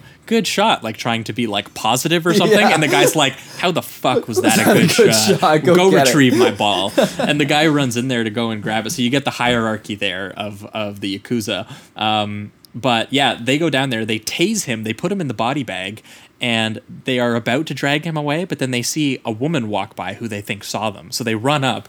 Turns out, again, this is like a sick, twisted joke. The woman's blind, so she couldn't have seen them there doing that. Yeah. And then they get into a fight with her, and it turns out that she's pretty damn good at fighting, and she starts kicking their asses. And that is when, so they're getting beat the shit out of by a blind woman that they thought saw them take the body, and that is when you get the huge wide shot of them dragging the body across the golf course, being chased by a bunch of guys with guns firing at them. Oh, it's so funny. And yeah, like that was like laugh out loud. Like that was when I was like, am I supposed to be laughing out loud at a movie about child sex trafficking, murder stuff? Maybe, I don't know. We'll see. And the disabled woman assassin thing has been done so many times, but this is the one case in which I found it pretty eerie because she's very composed. She's the one character in the entire movie who's dressed well. And she looks upper class, but people talk about her as though she's like an animal, and the only sound you ever hear her make is this sort of this guttural scream when she comes across the body of. It's not clear, maybe a son or a brother. I think it's a brother. I think it's her brother, yeah. Yeah, because I think the brother comes back later. He gets up from his wounds to try and help her. Oh, is that the same person? Yeah, it's the same person, yeah. So he says sister. Yeah, but yeah, it's true. The way that they sort of like detail this, where you can kind of see, like, I feel like that's actually maybe one of the most like sort of like vividly emotional parts of the movie, weirdly enough. Yes. Because otherwise this seems very detached in the same way that the physics teacher seems kind of like detached from all of this, because as the movie kind of progresses, he actually becomes the more central figure by the end of the film, not who you think it would be, the father, because as it's sort of revealed over the course of the movie, the father was actually involved in this Yakuza ring, selling the tapes of child porn, and I guess pretending that he didn't know what they were, even though it's like you're working for how could you not regardless know? of if you didn't, you're still working for the Yakuza. What do you think they're doing? Well, yeah, I mean, one of the first lines of the movie, which is, again, Kurosawa just must really love this idea of having this happen, because he did it with Cure as well, where you know how this, or I know how this ends, but he does this here, which suggests the ending, where the father asks him while they're in the car driving to kidnap the first guy, and he says, "What if it's the wrong guy?" And he says, "They're all involved anyway." Yeah. Yeah. And the father starts laughing. Yeah. And it's just like, yeah, dude, that's really funny until you get to the end of the movie. Right, I was going to say, because it's like, then it leads to him just saying, all right, well, I don't really need a specific answer. Everybody is, I think the name is Eriga. Well, yeah, so because he just starts, he's like, are you Eriga? No. Shot in the face. Like, are you Eriga? No. Well, you are. Shot in the face. He becomes completely unhinged. Well, and it led to a weird perverse feeling, because not knowing where this movie was going, and part of sort of like the way that this movie works is that you're sort of investigating differing motivations and kind of like weird half truths and like people manipulating each other as it goes. Like you see a lot, especially that teacher. You see a lot of the teacher having his own agenda on the sidelines, and from the father. And they break that within like the first half hour too, which is interesting, because they spend the first half hour at least establishing that these guys might have a friendship and they're really partners in this. And then he starts to hint towards the teacher being, a little bit more knowledgeable of everything that's going on, when I think he starts to talk to the two prisoners and say, this is the plan. And even them he's manipulating, because we have the scene after in which he makes one of them kill the other in order to go. So the physics teacher is kind of like really fucking with everybody. Yeah, he becomes the more mysterious element of all of this as the film, and you spend a lot of the film thinking about like, because why is this happening? Why is he doing it this way? Like, what is he withholding from everyone? Right, and at this point, once again, we still don't quite know that the father was within the Yakuza, so we're thinking, oh, is this physics teacher actually like a bad guy? Yeah. Because we don't quite get those answers yet, and then he just geniusly, unveils things as it goes, slowly but Speaking perfectly. of which, the camera move in that scene that you just mentioned, the one where he makes them fight to the death, where he hands them a gun. Well, it's funny because he does this shot earlier in the film, very early on in the film, when they first establish the abandoned warehouse, and there's this amazing thing where like the father immediately starts getting heated, and this is again another joke, but it's a really bleak joke, where within like 30 seconds of interrogating the guy, he's just like red hot mad, and he pulls the gun out like he's gonna kill the guy. It's like, dude, like give it some time, man. And the scene starts out similarly to that bathroom shot in Cure, where it's framed outside the door, where it's outside the warehouse area, and then the camera slowly pushes in as the teacher enters to like stop him from just killing the guy they're interrogating within 30 seconds of the interrogation starting. It pushes in as things heat up, and then the guy scares him with the shot and then walks out, and then they sort of like start walking out together, and the camera pulls back again outside the room, and then it pans over and reveals this very mundane space outside of like a torture chamber.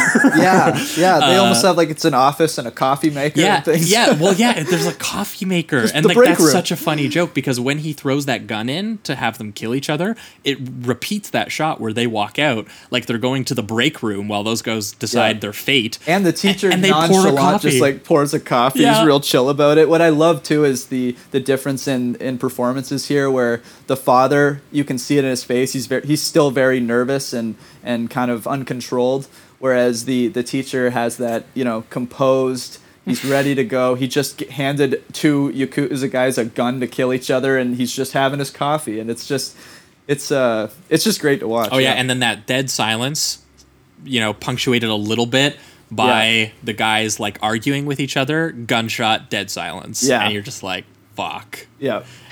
Well, but this is a movie like almost like Sonatine, in which they're playing darts, they're cooking food, just the ordinary things that you wouldn't think about people having to do if they were chaining someone up in a warehouse and torturing him.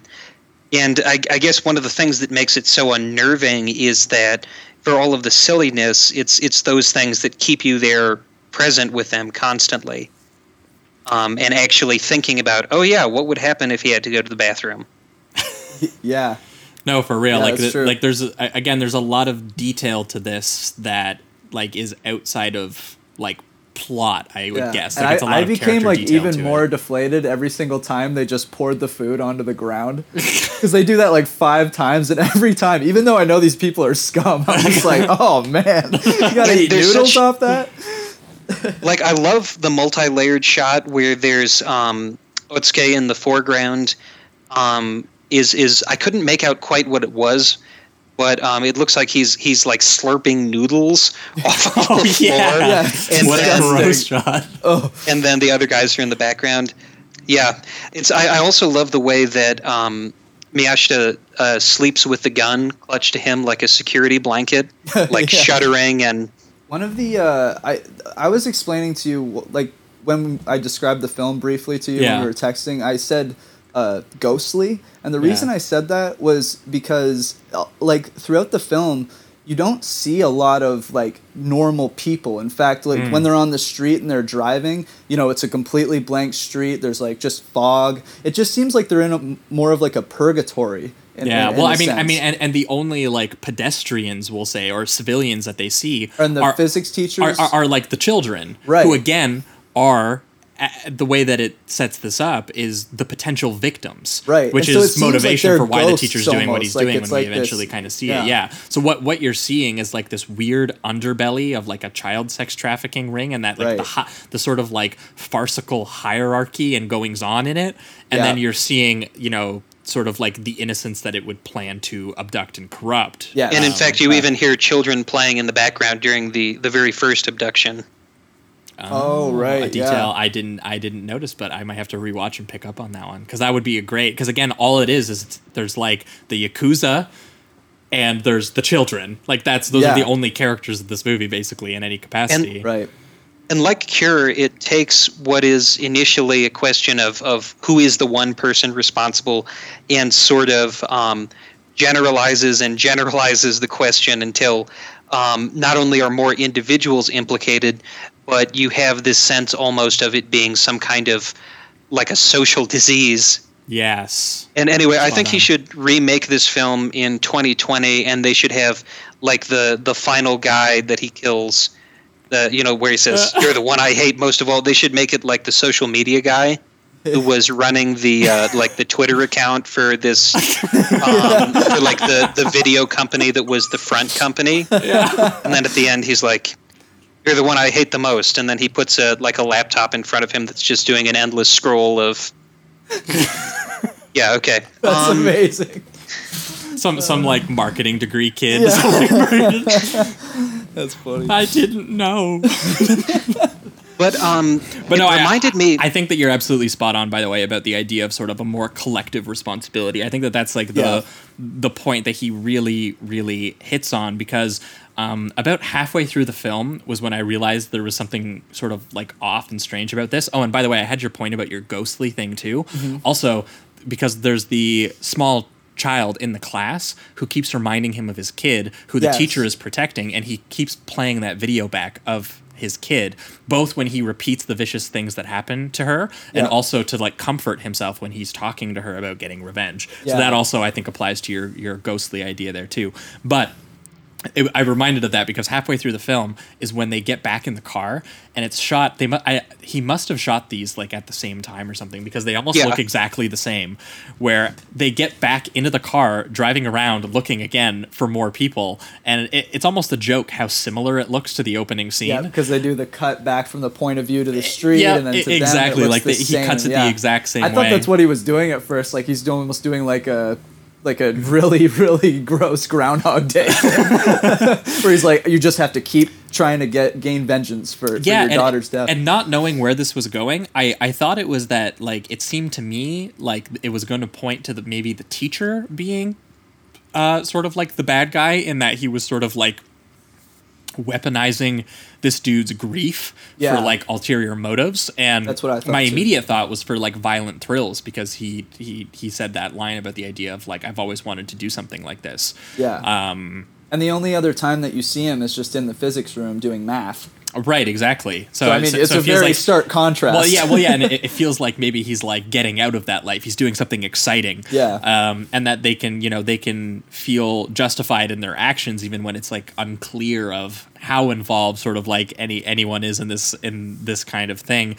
And what results is kind of like just a very quick spiral downwards into like total carnage, where you find yourself completely entangled in the details of this situation that has already happened, and basically you're trying to untangle yourself, and Kurosawa is basically kind of getting at this idea almost that like it's really, really difficult to do that, and in fact you're just going to find more complications and more strange details, like another guy tied up by the Yakuza in the house. Right. Or like when they eventually go to the main place, and it's basically like a confusing labyrinth of just like, you can't even tell who's who when they're shooting each other at that point. You're just like, okay, people are just shooting people.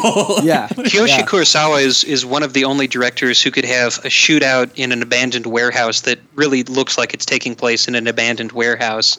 It's not, abandoned warehouse set. It's there's no other director since Tarkovsky who's been more dedicated to ruined, overgrown structures and dripping water and mud. No, 100%. I mean, that the shootout climax, when they eventually have sort of secluded the entire Yakuza, because instead of finding the individual killer, they basically just the teacher has set it up and manipulated the entire situation so that he can basically get the entire Yakuza into this warehouse. That's what's happened, is he's pissed them off by kidnapping some members and told them where to be and everything like that. And he's led the father on this journey of finding the individual responsible, and basically just had all of the individuals in one place. And he's got everyone there, and him and the teacher just start unloading on everyone in this really, really complex shootout that's like, again, sort of almost farcical in how things go wrong for people. And it's really complicated in the way that like people are on different like platform layers, but also like there's weird architecture here where like there's weird poles blocking it. One of my favorite shots in the movie is one where the father is hiding behind like a pillar. Yes. And it pans across and you can see him freaking out, and he's trying to shoot. He's thinking about like in a badass action movie, like whipping around the pillar and shooting someone. And he does it 3 times because he keeps thinking he's finally got his shot. And every time there's some other piece of the architecture that's like obtruse, like obfuscating his vision. So he can't get the shot. Yeah. And every great. time he's like, finally, I'm going to do it. And then he's like, oh, fuck, I'm going back. And he's like, I'm going to do it.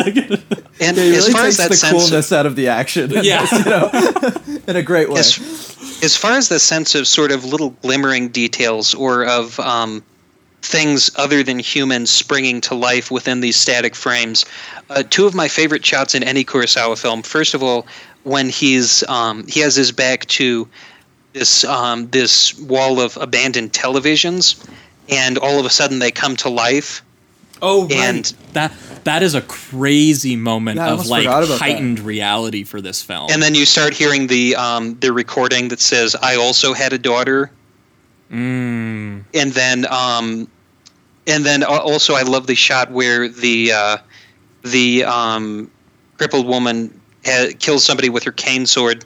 He collapses into this puddle of water, and it's from some distance overhead, and you can just barely see the blood diffusing into the puddle around him. Yeah, that was great. I also love that scene, like you were just speaking on the television sequence, like where you just see the father kind of, like, because the whole time he has him looking at the video camera, looking at the footage, and now at this point it's the only connection he still has with his daughter. So it was really emotional to see him see it on a bigger scale, and he actually hugs the television as if it's like his daughter, you know, because it's like the last connection he has with her. But That was also pretty there's like devastating. 10 to like 20 screens, so Right. like it's almost like overwhelming the entire Yeah. peripheral vision of like what you can see. Yeah. And yeah. then the film ends with him, in fact, seeing another video of his daughter, except rather than being the one that he took of her when she was happy, it's implied to be the video of her rape and murder. Right. Which we should get to this final moment because it is absolutely just before brutal. we do, Oh, yeah. there was one sequence, and I think it actually happens like right before this, is when he's walking down the street and he looks to the left and he sees that little girl that I believe is in the physics class. Yes. And he seems to almost have like a moment where he do you think it's just him seeing his daughter in that girl? I think it is. Or was Well, it something because bigger? For me, I'd have to go back and take another look, but I actually thought he might have cast the same little girl. That's what I thought, because it Yeah. felt like a supernatural moment in a way. But her hair and her outfit is different, so Yeah. I know it's a different girl. But I think he was trying to get at this idea of his daughter could have been any of those children. Yeah, right. yeah. So And that's such a great moment because it's one of only a few moments in the film in which the low hums on the soundtrack that we talked about in Cure go completely silent.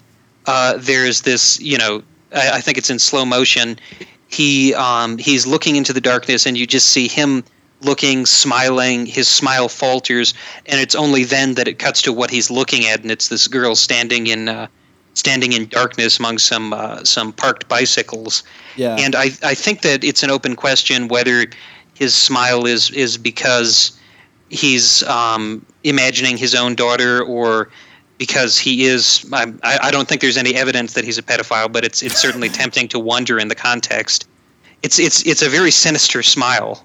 It Regardless. is. You're right. It doesn't come off exactly as I'm seeing the dead daughter I haven't seen in years. It is coming off more of like a something mystery. Like a strange. salacious. Yeah.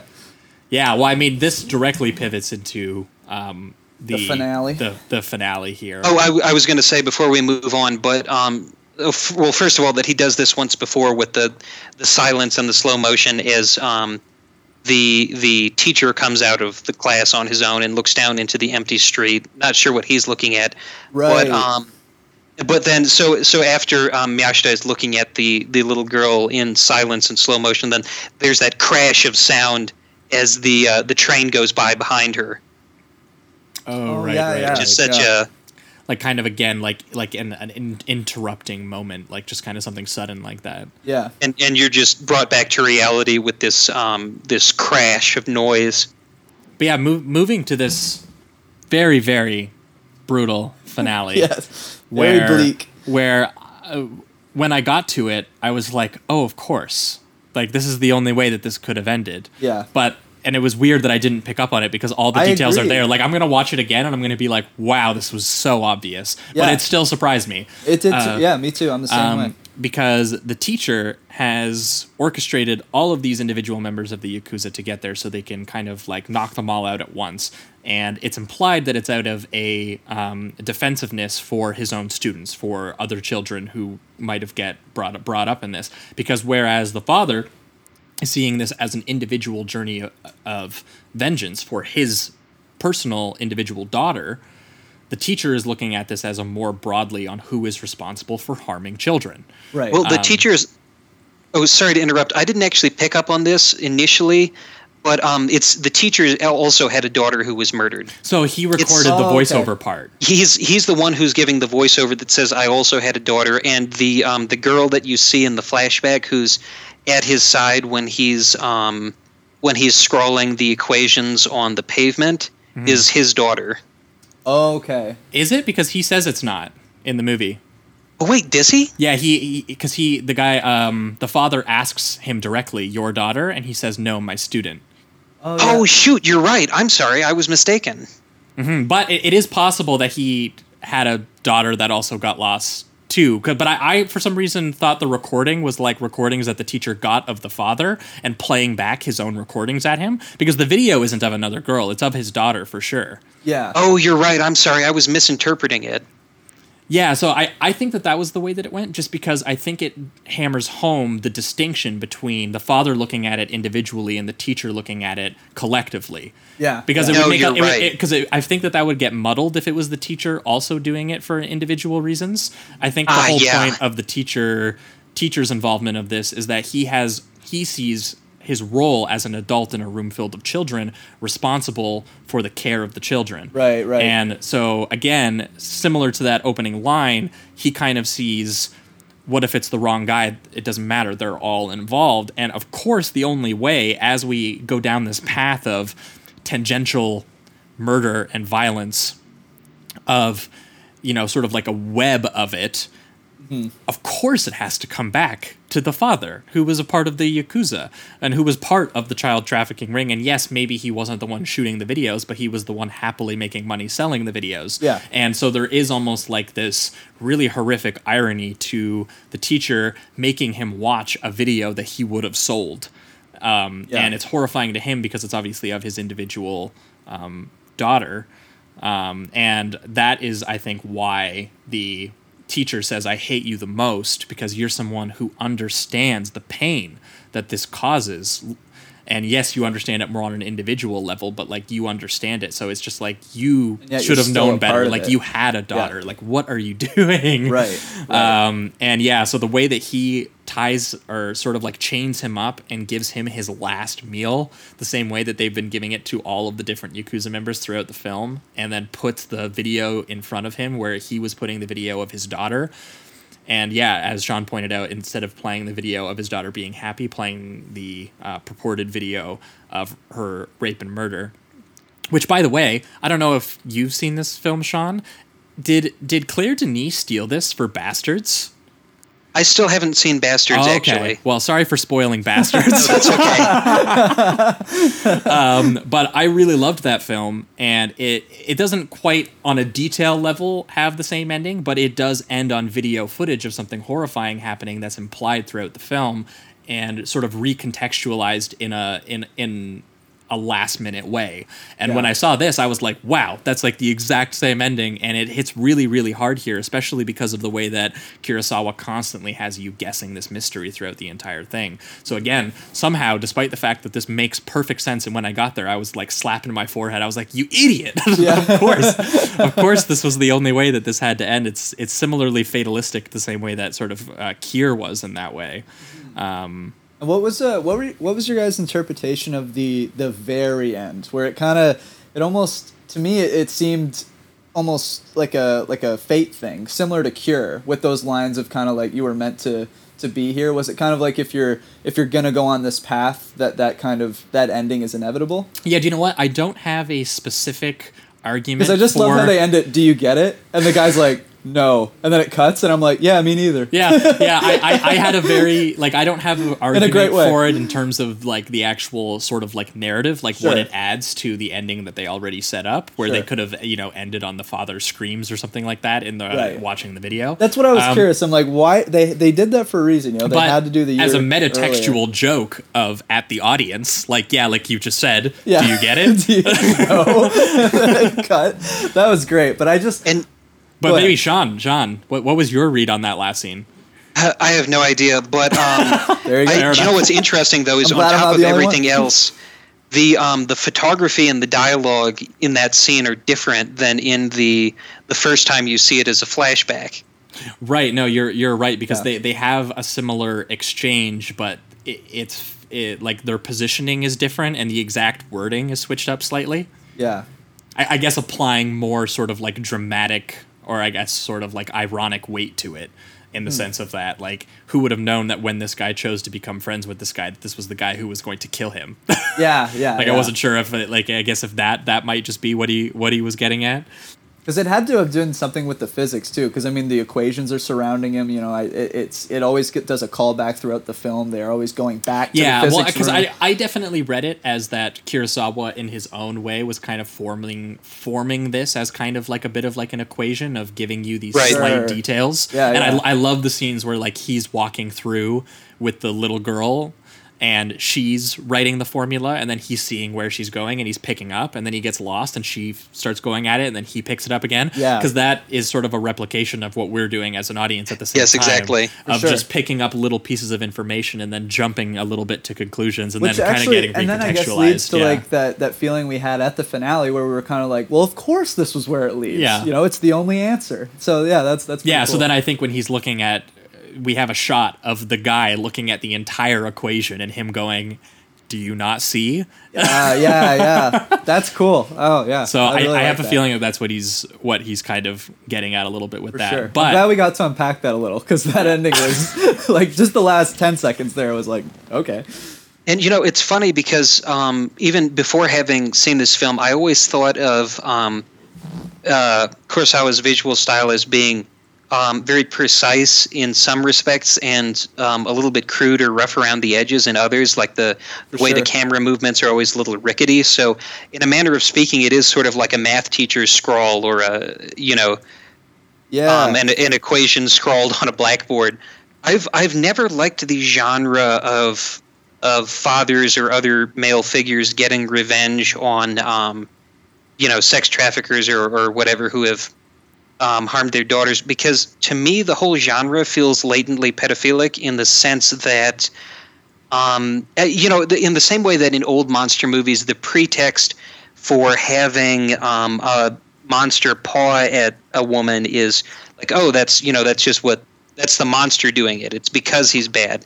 And it becomes a pretext to show things that you couldn't otherwise. And, it's something that always stood out to me I remember seeing this episode of Law & Order SVU and being like, they really choose the most photogenic possible little girls to represent these characters to whom Right. awful things have happened. And it feels sometimes as though that the violence that the Avenger characters unleash against the sex traffickers or whoever is almost like a figurative violent denial that the audience actually has a certain level of prurient interest in common with the killers or the rapists. Okay. Like almost a level of perverse interest on the audience's part. Oh, okay. That you're right, getting because you're going into an underground sex trafficking wing and you're like, ooh, I've never actually been to one of those. Right, Very right. gross, very weird. What's going on in there? Yeah.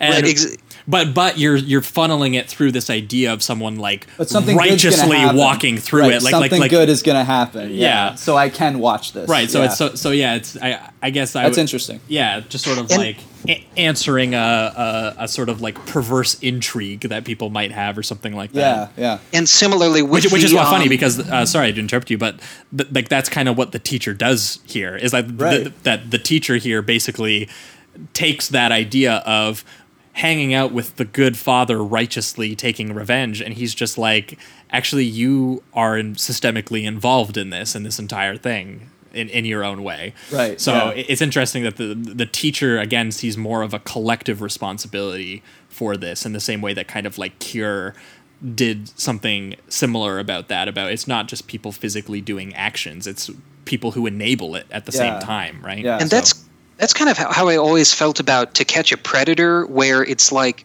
why do people really watch shows like this? And there's always so much graphic detail. Like when they entrap these guys, they show you snippets of the actual text conversations that get extremely graphically sexual. Yeah. And they're I would have to believe that if you watch that kind of stuff routinely, it's because on some level you do get off to, at the very least, the idea of predators interacting with children. And as far as I'm concerned, like just as in this movie, Miyashita is as guilty as the people perpetrating the actual crimes. I think that the society that produces To Catch a Predator is probably as guilty. It's like at the point at which you've turned this into a sport. Like that's a good point. Who's kidding who anymore? That's good. Making money on a different industrial level. Yeah. Right. Exactly. Yeah. That's interesting. I didn't think about it that way. Like the FBI. So here's, if you want to bring this into like sort of real world morbidity. My understanding is, I read about this a while ago, that the FBI actually disseminates like huge volumes of child pornography and other like, illegal material in an effort to entrap people. And so, as a result, there's more of it out there that. It's very bleak, and I think that one of the implications that I took away from the ending is that sort of the guilt for this, not only does it extend beyond these individuals, but it extends almost to the people watching the movie, to us sitting here talking about Serpent's Path. He entrapped us. Yeah, exactly. Damn it. God damn it, he got us. Well, I got, that's for sure. Yeah. I was definitely, similarly to Cure, like pretty mesmerized and like constantly on edge trying to investigate this one. Yeah. I was like, damn. But again, by the time you hit the end, you're just kind of like, of course. Yeah, that's exactly how I So felt. it was an interesting reaction. But I think maybe moving on over to the reductive rating round, I almost talked myself up to a 5, but it's a first watch, so I'm going to go with the 4 on it for this one. I have a similar feeling for you. I started with the 4, you. but this film actually has got richer for me having this conversation, so I hope that happened for other people as well. Yeah. And I don't even think that I need to really even go over a whole lot. We dove deep. We dove pretty deep in that. So yeah, I would honestly just say that like I think the way that this replicates sending you down this path of sort of like a tangential web of violence, and then circles its way back to sort of like your own complicity and responsibility in it, is really, really effectively done. And the way that the information and details are doled out, very fascinating and often very grimly funny. And yeah, a very, very brutal and like I think really effective ending for the film as well, especially because I didn't actually have an argument going into this about the actual final scene, but as we talked about it actually made a lot more sense to me. That was awesome. It kind of cleared up something. I mean, who knows if that's his intention, but I think that... Well, I don't know why else you pretty... include that wide framing of the entire equation that they are drawing in chalk, where she has also written her age 8, which by the way is the same age as his daughter when she was raped and killed too. Yeah. So yeah. Anyway, too many coincidences. Very, very solid to high 4 for me on this one. Yeah, I'm the same way. I could easily see this thing becoming the 5. I gotta say, after watching these two films, this guy he's an absolute master at giving you enough answers and then peeling it back and showing you more to just continually question. You almost feel like one of the detectives as you're watching it. Well, yeah, because you're both, like, oh, what's both this? Cure and Serpent's Path really do that with the style. Yeah, absolutely. So yeah, I can't wait to dive into this guy some more. Definitely going to check out Pulse. And then there were a couple others that you Bright guys recommended. Future, So. I think, is one that Sean said he really liked. And Yeah. I'm going to check out also Retribution, and it sounds like also Charisma, because Sean has been saying sort of, I think. Yeah, those will all be added to my list for sure. So when you said peeling back, that just made me think, of course, of the guy's face being peeled off of his skull. Yeah, I think it's probably where I got it. if you want a film that's like that, but beneath every layer is another layer, and it just keeps getting more absurd until it becomes outright comedy, then Charisma is really incredible.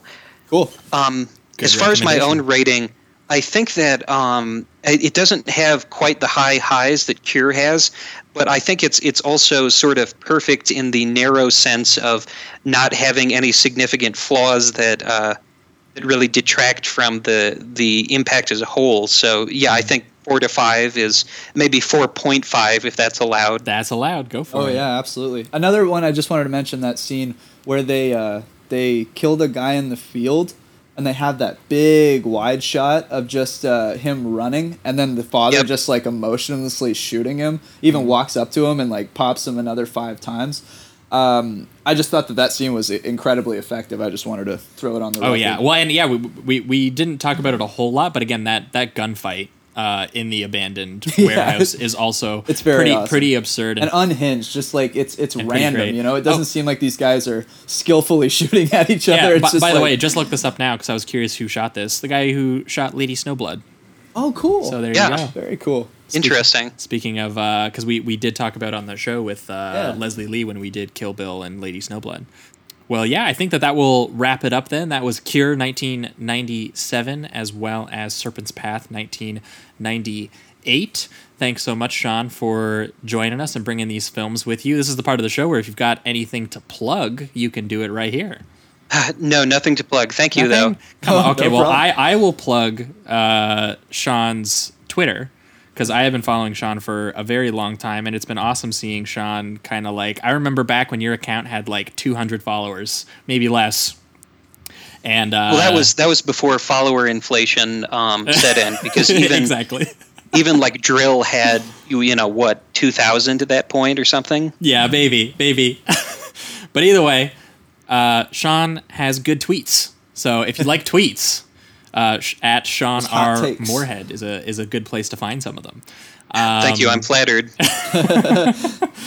But for our listeners, I think in 1 week's time, we are going to be back with a bonus episode for you guys over on Patreon. And around this time, I think next week, by the time you guys are listening to this, It Chapter 2 will be out in theaters. And I think we realized that we haven't done Stephen King on this show yet. Oh. So we decided we're going to do a Stephen King double feature. We're going to do the big one. We're going to do Carrie. Didn't we do Pet Sematary? No, we didn't. We didn't do the class? Oh, no, we were just discussing. I'll cut this out. Either way, we're going to do Carrie, 1976, directed by Brian De Palma. Obviously, probably like the third or fourth time we probably talked about Brian De Palma on the show, and not the last, because we've done Casualties of War, Body Double, Phantom of the Paradise. This will be the fourth time we talk about Brian De Palma. We love him. And we're going to be pairing it with another Stephen King teen movie where the teachers get really physical with students sometimes. And a lot of the time. Yeah, a lot of the time. But this one by John Carpenter. We are going to go to 1983. We are going to do Christine. Yeah, baby. Actually, with all due respect to Kubrick and De Palma, Christine is my favorite Stephen King film, I think. Nice. That's awesome. Well, we just watched it. It was the first time for me. Yeah, we just watched it for the first time. And we're very excited to talk about it. So that will be, again, on patreon.com/Sleazoids podcast in 1 week's time to celebrate a new Stephen King adaptation, which doesn't seem unique, actually, because I feel like we're getting a lot of them now ever since that movie was a success. Yeah. We're going to see more and more, I'm sure. Eventually, whenever that Shining sequel comes out, we're going to have to eventually hit The Shining, I guess. Oh, yes. Because we haven't done that. We do. We try to, I think, avoid a lot of the ones everyone's talked to death, the little ones. Yeah. So, but gotta hit them every once in a while, though. And in 2 weeks' time, I'm scared to announce this one because this is the second. This time for sure. This guys. time, I think for sure. This is the second week in a row I've falsely announced what the next one is. But 2 weeks from now, I'm pretty sure we're having Will Menaker of the Chapo Draft House podcast. We're open to follow up. He's a busy guy. Oh yeah, no. He was off in Iowa. He was doing some stuff. Big moves. Either way, he's got that big pod money. Yeah. But I'm pretty sure he's back and he's going to be ready to Ready for record with action. us in 2 weeks' time, where we're going to be following up, finally, our John Frankenheimer episode we did, almost a month ago now, or 2 months ago. Yeah. We did Manchurian Candidate 1962, as well as Seconds 1966, which was one of probably Jamie and I's favorite Both movies that we bangers. discovered watching this show. And Yeah, Seconds is like so, top 5 easily. Yeah, we're going to do Ronin 1998 with Robert De Niro and Sean Bean and a bunch of others. And then John Frankenheimer's other sort of like car vaguely action movie, I guess, if you include the racing sequences, which you should, because the way that they're filmed are actually incredibly action packed. Grand Prix 1966, the 3-hour Formula One film. Either way, both John Frankenheimer doing a lot of car driving and car chases, because Ronin has 2 car chases in it, I think, that rival William Friedkin's very famous French Connection and To Live and Die in L.A. one, which we had amazing, glowing things to say about the To Live and Die in L.A. one when we did that film. So in 2 weeks' time, that's what you guys can expect for your free episode. But that being said, I think that will wrap it up for this week. Thanks, as always, for listening, and keep it sleazy. Keep it sleazy.